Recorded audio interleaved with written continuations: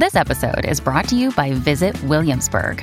In Williamsburg, Virginia, there's never too much of a good thing. Whether you're a foodie, a golfer, a history buff, a shopaholic, an outdoor enthusiast, or a thrill seeker, you'll find what you came for here and more. So ask yourself, what is it you want? Discover Williamsburg and plan your trip at visitwilliamsburg.com. Welcome to She Done It. I'm Caroline Crampton. When Edgar Allan Poe published his short story The Murders in the Rue Morgue in 1841, he set in motion a chain of events that ultimately led to me sitting here talking to you about detective fiction. Best known in popular culture today for his creepy, supernatural, often gothic stories and poetry, it is actually for his work incorporating notions of scientific reasoning and deduction into fiction that we owe him the greatest debt.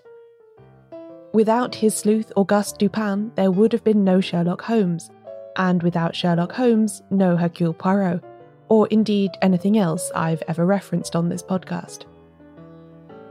And yet I feel like Poe, appropriately, slightly lurks in the shadows when it comes to the ways in which today's crime fiction acknowledges its origins. We're treated to endless reimaginings of the Holmes canon, and plenty of stories that interact with the times and tropes of the golden age of detective fiction in the 1920s and 30s, but there's very little that I've come across so far that really gives Edgar Allan Poe his due.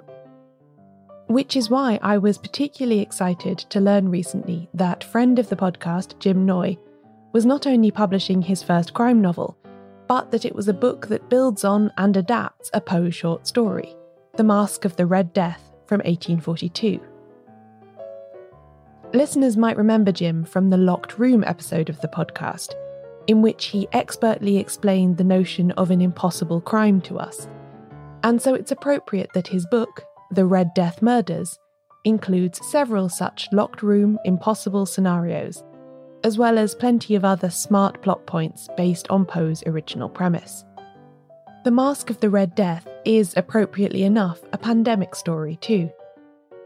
It follows the fortunes of a prince who withdraws for safety into an abbey with his court, while a Red Death plague rages beyond the walls, only to find that death somehow penetrates the locked rooms where the nobles are revelling anyway. Grappling with both Poe's reputation and his somewhat impenetrable prose is not an easy thing to do, which is why I was keen to invite Jim back on the show to explain how he went about using this source material to create his own story.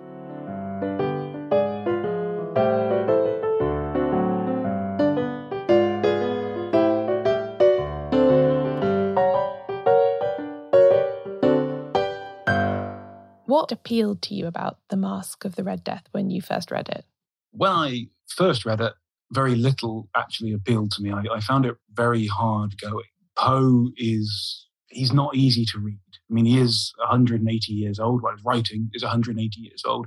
So it's actually very difficult, I think, to get through quite a lot of his prose, which is a problem when someone tells you this guy is a classic and you have to read these incredible stories, and then what you get is this very dense, very heavy, very sort of full-on prose. So when I first read it, sort of really nothing appealed to me per se, but what I found appealing about it was that the setup to me sounded a perfect way to isolate a group of people and then have one of them start killing the other. I mean, The Masque of the Red Death is itself an allegory for essentially the abdication of responsibility and how if people abdicate their responsibilities, their sins are going to find them out. There's a certain amount of thinking that it was inspired by the cholera outbreak of the 1830s that Poe survived, but it was a global pandemic, and so millions of people were killed. What would happen is the wealthy would disappear out of town and go to their country retreats and just barricade themselves in the hopes that when the pandemic passed through, it would pass them by. And I imagine if you see people doing that, it becomes incredibly frustrating if you don't have those options. And Poe and his family were not particularly wealthy people, and so I don't think he would have had that option. I just found it fascinating, this idea, because everything to me is a closed circle mystery if possible. What if we just isolated a bunch of people in a castle? They can't go outside because of the plague, and the plague's going to kill them. And then what if they start dying? And what if they start dying in these incredibly mysterious circumstances? Essentially, the Mask of the Red Death story is a ghost story. There is no rational solution. At the end, you get the personification of the Red Death in this robed figure who points at the prince, or the prince runs towards him. When they get within a certain distance, the prince drops down dead. All of the revelers tear the robes off of this figure who's just somehow impossibly killed the prince. They tear the robes off to find who's inside, and there's nobody inside. And it was the Red Death all along, sort of a Scooby-Doo reveal in reverse. That's essentially a ghost story. That's essentially, oh my God, there's something very eldritch about that. And so I enjoyed writing the Red Death murders, putting in impossible crimes, because it contains the element of irrationality, that there are 3 or 4 different murders in there, to which it's not just, somebody walked into a room and stabbed this guy. We could get to chapter 28 and I could go, aha, allegorical ghosts. It still sort of has one foot in this allegorical ghost story. So I love that idea of taking something which is pure fantasy based around ghosts and the irrational, and working it into the subgenre, which itself appears very irrational, only to then have this sort of cold douche of rationality dropped on it in the final stages. And it's hard to miss as well the, call it, contemporary resonance of people isolating from a plague as well. Yeah. So I can see how that would, as a closed circle scenario, that would draw you in at this particular time. Oh, it's a complete coincidence that I happened to write this during the COVID pandemic. The idea occurred to me, I first read the story about 10 or 11 years ago. And the idea occurred to me then. And I did a podcast episode where I talked about the various ways, like there are lots of little pieces over the course of about a decade that came together. So I read a particular Agatha Christie novel. I watched a Hollywood Western. Things like this, that sort of these little ideas. And I'm like, I could use that, and I could use that, and I could use that. And then gradually, over about a decade, everything happened to come together at the time when a lot of the world was locking itself away to hide from a killer global pandemic. That's pure coincidence. And I don't know whether that will make the book more appealing to people or whether that will put people off, because obviously we've been living through various lockdowns and probably wanting to kill a lot of the people we've been stuck with anyway. But yeah, it's pure happenstance that my book about being trapped inside during the plague came out when everybody was trapped inside during the plague. So you mentioned at the start there that Poe's prose can be quite, call it, of his time, impenetrable, 19th century and so on. So when you were thinking about weaving your own story into that narrative, how did you grapple with that difficulty? It's a great question.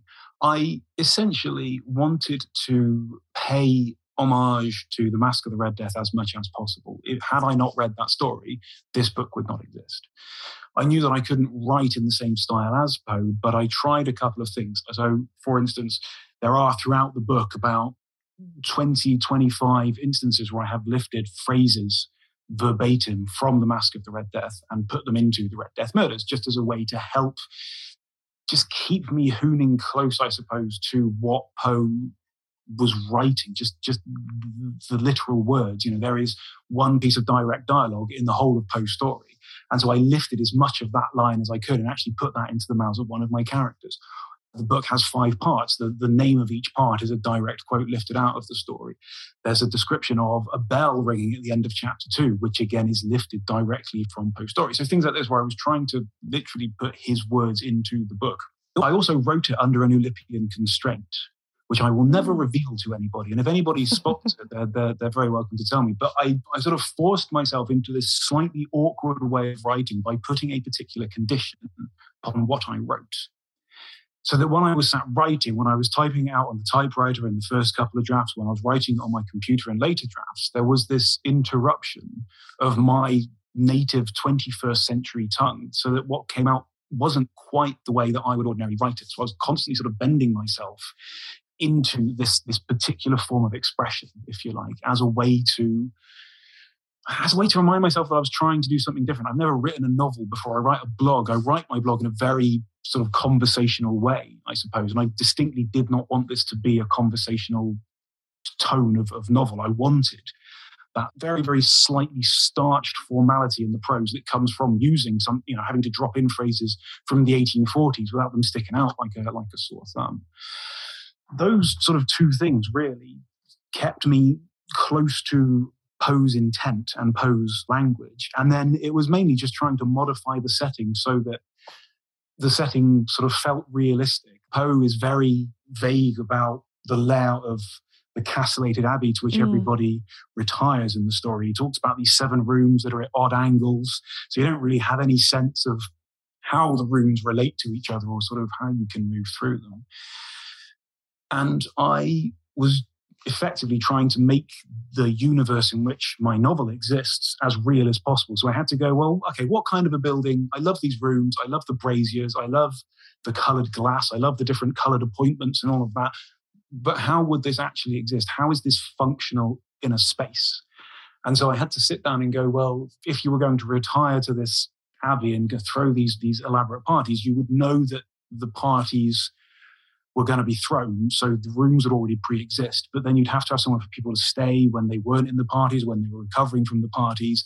And then I sort of backtracked on top of that and said, well, if you're inviting the landed gentry, they're not going to be cooking and preparing the food themselves. They're going to have to bring their servants, and so there's going to have to be somewhere for the servants to sleep. And then just very, very slowly, I built up how this castle could exist in the first place, how there could be enough room for people to sleep, how I could also fit in, I put 6 coloured rooms in my story rather than 7. And then obviously then how you protect it from the outside by putting a big old wall around it and surrounding it by a moat. It was just trying to make every aspect of the universe of the Red Death murders as functional as possible. Like I want this to feel like an operational universe. And so it was trying to just keep those two things. What has Poe done in this baroque, over-the-top, gothic, incredibly unlikely, ridiculous story? And how can we bring that down to earth? And how can we put these same ideas into a universe where actually people would operate and these things, feel as if they would really happen? Because that's important, isn't it, when you're putting impossible crime situations into something that is supernatural and vague and gothic.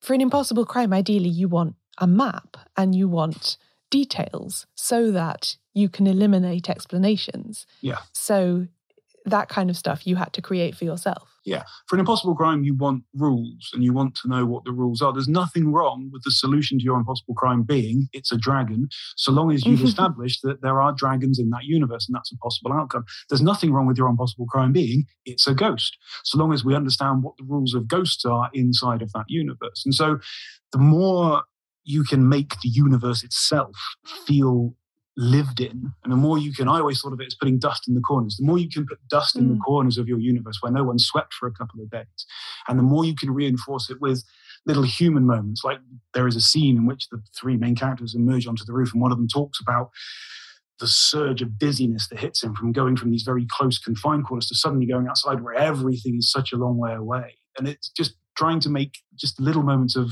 verisimilitude like that shine through, so that then when you also say, oh yeah, in this universe there are, let's say, dragons, or there are, let's say, ghosts, which is not the case in the Red Death murders, but if you have them in the universe, people at least understand what's possible and they buy into it a bit more if the bits that aren't quite so out there feel a bit more realistic and feel a bit more absurd. That's definitely a factor in, yeah. I obsessed for ages over what they were all eating and drinking. And I had no idea where the water could come from until I thought, I can just put a well in the grounds of the castle. And it barely features in the book, but it took me months to come up with, just literally just stick a well in the grounds of the castle and then they won't all die of thirst inside of 3 days. But it's just little things like that really that no one's going to care about, but they really matter to me. And there'll be more on that after the break. In History's Secret Heroes, Helena Bonham Carter shines a light on extraordinary stories from World War II. This is a series that tells the tales from the Second World War that are unjustly less well known than the oft-repeated histories of that time. Personally, I tend to default to the position that military history, or the history of wars as it is usually told, is just not for me. But diving into this series has shown me that I can be wrong about that, and that maybe I just haven't been experiencing the right sort of history. The brand new second series of History's Secret Heroes is out now, and it's absolutely full of brilliant episodes that had me gripped from start to finish. In it, we learn how a single woman, Christine Granville, skied into occupied Poland and gathered essential intelligence for the Allies, which changed the course of the war. We also look at how Raymond Gurem used his circus skills to break in and out of a Nazi internment camp to sneak in food and supplies for his family, and how a young Filipino woman named Josefina Guerrero took advantage of her health condition to join the resistance and become one of the most consequential spies of World War II. I'm especially drawn to stories about code breaking, as I love puzzles, and to me it often feels like the real-life counterpart to solving a mystery. I loved the episode called The Unbreakable Navajo Code, about a group of Native American soldiers who devised a code for the Allies' use. And I also really enjoyed the one about Emily Anderson, an Irish cryptanalyst who worked both at Bletchley Park in the UK and then in Cairo to decrypt vital intelligence. Helena Bonham Carter voices all of these episodes in a way that makes you feel like they're just being whispered directly into your ear by someone who really knows how to tell a dramatic tale to full effect. There are experts interviewed, but also friends, family members and witnesses, so each story feels personal and intimate as well as historically significant. Episodes will be released on Mondays wherever you get your podcasts. But if you're in the UK, you can listen to the full series now, first on BBC Sounds.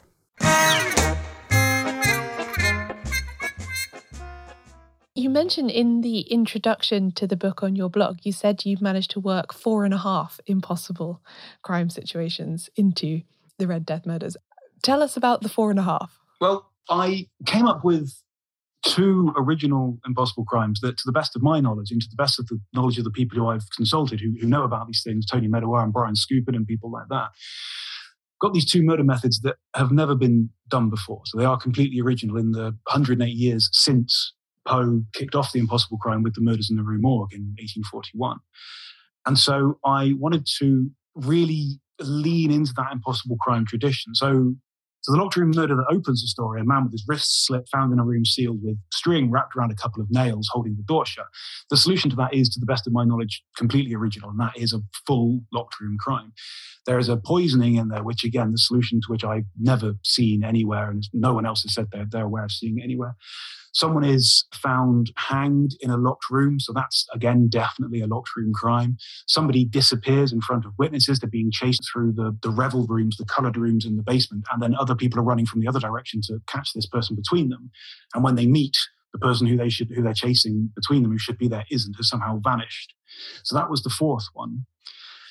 The 4.5 comes from effectively the Red Death itself, the plague, which is the background of the book, where someone is found infected with the plague, but there is no means for the plague to have got into the castle in the first place, and particularly to have got into this person's body. We're very clear, again, this is what we're talking about with rules, I'm very clear that it's a blood-to-blood contact that has to be achieved in order for you to contract the Red Death in the first place. The Red Death kills you within half an hour once you've contracted it, unless you're vermin, unless you're typically it's just rats as far as we're concerned, but anything else, any human, any other animal dies within half an hour of being infected. And so someone is found with the Red Death upon them, they've been infected, but it's not really clear how that could have happened. Now, I consider that's a borderline impossibility because there are explanations that could be given, and there are explanations that you can't fully discount, really, from the way in which the problem is passed and the way in which the novel sort of fits together. You don't want to stop everything dead and then go, right, we're now going to spend 4 chapters establishing that this is actually impossibility. It's a prima facie impossibility, which one could argue is not rigorously laid out as impossible. So I didn't want to overclaim 5, so I thought 4.5 seemed a much more modest approach. It's also just more intriguing, I think. Well, thank you. You mentioned their rules and their importance to impossibility and the unravelling thereof. Were there any other rule-based ideas, so fair play being the big one, that you knew you wanted to have? Oh, it absolutely had to be fair. I was determined that you should get to the end of this, and once you know the solution, you should be able to look back and go, oh, yeah, I was shown that. Oh, yeah, I was shown that. I didn't want there to be anything of the solution that I had withheld, largely because I hate it when that happens in books. And so I worked very hard to make it fair in the sense that all of the information required for the solution is in the reader's hands.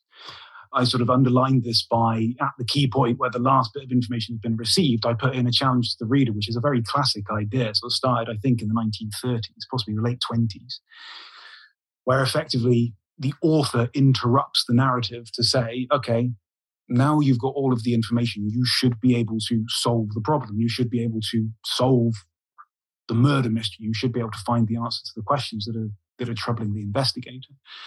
There are a couple of different ways of doing a challenge to the reader. One is just to say, okay, you've got all the information, so now you should be able to solve it. The other way is to say, you've got all the information, so can you answer these questions? Because you should be able to. And it's, I'll be honest, it's a slightly arrogant way of going, haven't I been clever? Because obviously you're asking questions that you want people to finish the book and then turn back and go, oh yeah, I can see actually, I know the answer to that question and to that question and to that one. So I can see how I had the information to answer it. But I largely think it's a slightly arrogant way of an author pointing out how clever they've been, because you go, you can now answer this question, but I, the author, don't believe that you will have spotted that you can answer this question. I wanted to put it in because I am a huge fan of these very classic era detective stories, and it's a great feature. I also wanted to put it in because I know the huge amount of work that went into getting to the solution. And I know what readers are like. I've done it. When you guess the answer, something, oh, yeah, I solved it. Yeah, I definitely solved that, because I had a feeling it might have been him when they came in that chapter and someone said something about tapping out a pipe. So I knew it was something to do with tapping out his pipe. And that was obviously, see, I solved it. Didn't have a clue. You go, oh, well, it was something to do with the pipe. And it was maybe, yeah, I knew it was something to do with the pipe, so I solved it. And I was like, no, if people are going to say they solved this, I want them to actually, these are the questions that help you solve it. That was me, again, leaning into just the tropes of the genre because it's fun. Because, the whole thing is just supposed to be fun. I had a huge amount of fun writing the book. The intention is that people reading it have a lot of fun reading it, and you get to the end and you go, wow, I did not see that coming. That was a bit of a wild time. That's it. I'm not trying to write literature. I'm not going to be discussed in 180 years' time in the way that we're talking about Poe here today. I just came up with a couple of what I believe to be original ways of killing someone in a way that looks impossible, and thought, let's have some fun. And so that's my hope. My hope is that people enjoy it, have fun with it. I think that's very much an underestimated, at least by readers, aspect of Fair Play, is that it is meant to be fun, that it is a game. It's not a strict turn and turn about exchange.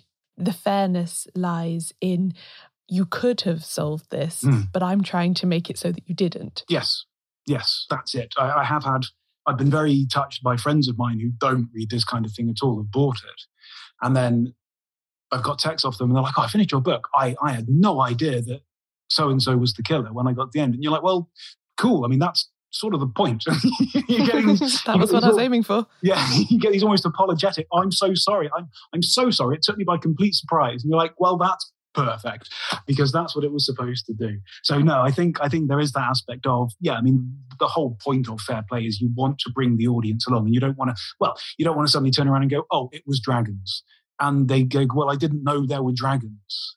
How the hell, that would be incredibly frustrating. How on earth was I supposed to play along with this? And I'm not surprised by that in the way that it's an enjoyable experience based on the narrative. I'm surprised by it because I had no idea. You could equally go, oh, the whole thing was a Lego set, and it was just somebody playing around with Lego figures and making them speak. And so actually, the way the room was locked was that he sort of built the Lego room around the guy. And nothing wrong with that, so long as you set that up inside of the universe. But if that happened, and let me be very clear, that does not happen in the Red Death murders. But if that happened, and you get that sense of, oh, well, I had no idea that was coming, then I think that's far less enjoyable with Fair Play. It is much more fun to be able to go, oh, I should have seen that. That's why I'm 20 years deep into over 100 mystery novels a year, because you want to get to the end and go, oh, I didn't see that. That's very good. That's very good. I should have, Let's talk a bit about your 20th century influences beyond the 19th century Poe, because you say in the introduction to the book, in the tradition of Agatha Christie, ingenious explanations worthy of John Dickson Carr, and a complex plot to delight fans of Seishi Yoshimizu. 3 writers I think listeners to the podcast will be very familiar with and excited to hear you reference. Tell me what you got from each of those 3 and any others. Well, to take those 3 in particular, Christie, because the laying of her clues is so beautiful. A number of times you can reread Christie, and even if the plot doesn't quite hold together, she is wonderful at throwing in something very casually. I'm not making it appear a clue, but you suddenly realize at the end that actually what you took to be a piece of character misdirection was just a solid piece of cluing. From Carr, the same kind of thing. I mean, I think Carr is better at cluing than Christie in certain regards, because I know full well I have read John Dixon Carr novels and something has happened and I've gone, that is a clue. I don't know why, and I don't know what I'm supposed to do with it, but I'm sure the guy is giving me clues. Plus, just the challenge of trying to come up with an impossible crime novel that makes sense, because it's all well and good coming up with ingenious explanations for these apparently impossible murders, but you've got to have a plot that supports it. One of the things that gets lost sometimes with impossible crimes is the reason for making them impossible crimes in the first place. And so you've got to have a plot that supports it. And Carr, more often than not, his plots support themselves incredibly well. And a lot of what goes on is well justified by the end result. And so I wanted to follow Carr's example, if you like, and kind of take Carr as very much the guiding hand in this. Yokomizo, just because the 3 translations we've had, the plots are these delightfully baroque and elaborate things. And as the plot of the Red Death Murders got ever more complex, I took Yokomizo as an inspiration, because fundamentally everything boils down very simply, but there is a lot to keep in your mind. As the writer, there's a lot to kind of keep in your mind of, well, that's got to happen in exactly that way. And Yokomizo just strikes me as, he's almost a Zen master of plot. You read the Honjin Murders or you read the Inugami Curse, and it's just this wonderful clockwork fitting of elements that work, and again, inside of these settings which are at once unfamiliar, because we're going back to, not quite feudal Japan, but we're going back to a much earlier era in Japanese history. And so there's an element of unfamiliarity about them. There's an element of familiarity about them, because he deals with the same sort of base human emotions of jealousy and lust and greed and shame and pride. The people and their actions are always very well motivated. And I always had Yokomizo in mind because of how well he imbricates the two, how you have the character interactions inside of this very complicated scheme that actually enables you to keep quite a lot in your head and keep quite a lot straight.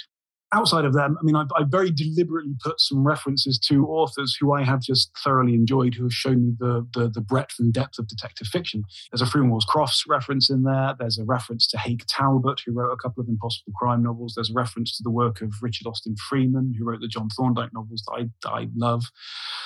So I put in other references just to authors whose work, not necessarily a direct influence on the Red Death Murders, but who have just made, like I say, I'm 20 years deep and I'm reading about 100 mysteries a year. And there are some people who really stand out and have really made that a joy. And so I wanted to just throw in a couple of Easter eggs for people who are a bit deeper into this. I'm like, I recognize that name. That's from a Freeman Wells Crofts novel. Ha, ha, ha.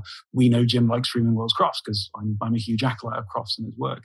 So yeah, as direct references, it's Christie, Poe, Carr, and Yokomizo. Everything else is sort of incidental.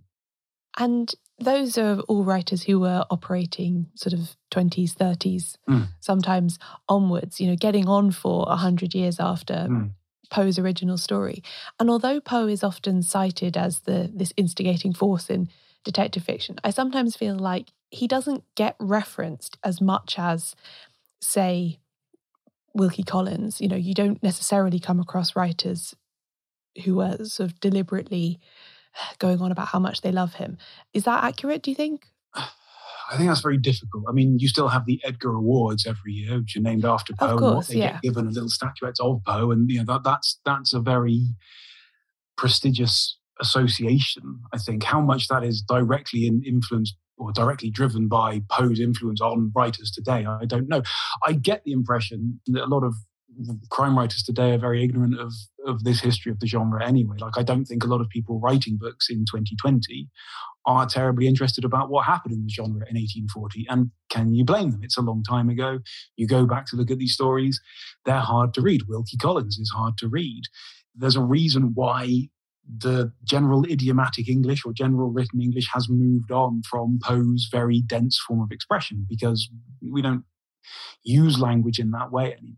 So to a certain extent, it is impossible to get away from the influence of Poe, because Poe was such a heavy influence on Doyle with Holmes, and Holmes is such an influence on every single alcoholic detective, because, every detective who's a bit, so driven by their work that they're very bad interpersonally, or every detective who has some nemesis who they work against over several books. It's all lifted directly from Doyle. And Doyle was very much in the shadow of Poe. So even if it is at one remove, actually there's a huge amount that has crept into the bones of the genre because of what Poe did.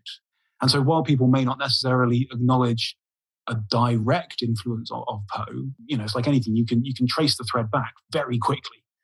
It's not like you go, well, John Connolly's influenced by James Lee Burke, and James Lee Burke was influenced by Margaret Miller, and Margaret Miller was influenced by, and you don't have to go back through all of these different steps. You can go, well, it's probably from that person to Doyle to Poe, or in some cases it's directly because Poe put so much stuff in the bones of the genre, and you can't write a detective novel now, for instance, that doesn't explain the central crime. You can't do that. And Poe was arguably the first person to write it as a novel of ratiocination. That's an innovation of Poe's, and it was revelatory, and so that very quickly bedded itself as a foundation of the genre. So whether it's a direct influence and whether people are aware of it as a direct influence, I think are slightly different things. I think you're right there. It does come down just to sheer readability, doesn't it? That even in the 20s and 30s, you've got the likes of, Dorothy L. Sayers is obsessed with Doyle, and she's writing ridiculously complicated Holmesian essays about what all the numbers in the Red-Headed League mean and all this kind of stuff. She's not doing that about Poe, but she is still interacting with his legacy. Yeah. And I mean, and Poe's legacy in Doyle, because the cipher in the Gold Bug is effectively the cipher in the Dancing Men and things like this. There is a huge debt that everybody writing in the genre owes to Poe and to Doyle, because Doyle showed how to make that, so readable. You read Doyle now, it's fresh and it's vibrant, it's wonderful, and find some of the ideas are a little out of step with 21st century society. But Doyle brought Poe's ideas into the mainstream by making the prose still so readable over 120 years later. But I would say Poe's readability is definitely a barrier. And would you recommend to people who enjoy your book to go and read the original story? You've included it in the edition, I think. I included the original story in the back of the Red Death Murders because the debt I owe is so huge. Why it's Red Death in the title of the book. That in itself also being a John Dixon Carr reference. I put it in there because I just figured people might be interested, because I write a little introduction and I say, Poe was seen as the grandfather of the detective story, but he is very much more directly the grandfather of this book, because without that story existing as it did, my book wouldn't contain so many of the things that it does. And so I owe Poe a huge debt. And the best way to repay that is to acknowledge it and to then give people the opportunity to access that story for themselves. I've added some footnotes on the story. It's about 20 or so footnotes where I talk about how bits of the story directly influence what hopefully people have just read in the front of the book. Because I would love people to read more Poe. I'm not convinced that his prose is necessarily the best way into him. I think his poetry is, Poe's poetry is sublime, which is, I think, part of the reason why his prose has lasted as much as it has, because poetry is fundamentally built on powerful images. And so, you read, it's a cliche to say Annabel Lee, but you read the poem Annabel Lee the first time, and if you don't hurt a little bit inside, I'm sorry, but you're dead. Like, it's gorgeous, it's heartbreaking. Quoth the raven nevermore, everybody talks about that. But again, it's this wonderful sense of eerie mysteriousness, of great imagery, of this, superb pinned to very, very, tangible themes, I suppose. His poetry is incredible. And because he can conjure up these brilliant images through his poetry, it stands to reason he can conjure up these brilliant images through his prose. And I think this is part of why he has retained his popularity. He wasn't that widely read when he was writing, but this is part of why he is, so popular over coming up 200 years after he was writing. Because I think, certain images, the Pit and the Pendulum, the Telltale Heart, the Black Cat, even stuff like The Murders in the Rue Morgue, which has an absolutely ludicrous solution, and its narrative doesn't work. There are some superb criticisms online where they require certain aspects of the room which just architecturally don't make any sense. But all of these stories, much as they might be hard to read, have some brilliant imagery that really stays with you. The Fall of the House of Usher, same thing. Wonderful imagery that I think is very much informed by his poetry. We talk about his short stories and his prose much more than his poetry. I think his poetry is genius level writing. And anybody who has that level of genius with poetry is bound to summon up something interesting in their prose. You just have to dig a little harder to find it. I think that's absolutely right. I remember being so disappointed when I read The Murders in the Rue Morgue for the first time, having read of it for a long time and not ever having read it myself. And then coming to realise afterwards that the fact that I didn't think the plot was as genius as I was expecting it to be, the way it had been built up, but the fact that it still works as a story, I think is testament to his writing and his imagery and the atmosphere he evokes and so on. The fact that you don't put it down halfway through is because he can write. I think that's right. Thank you very much, Jim. That was a wonderful conversation, and I look forward to rereading the book, having now learned where it all came from. Yeah, well, yeah, thank you. So I'll always talk about the writing of that book. It was huge fun.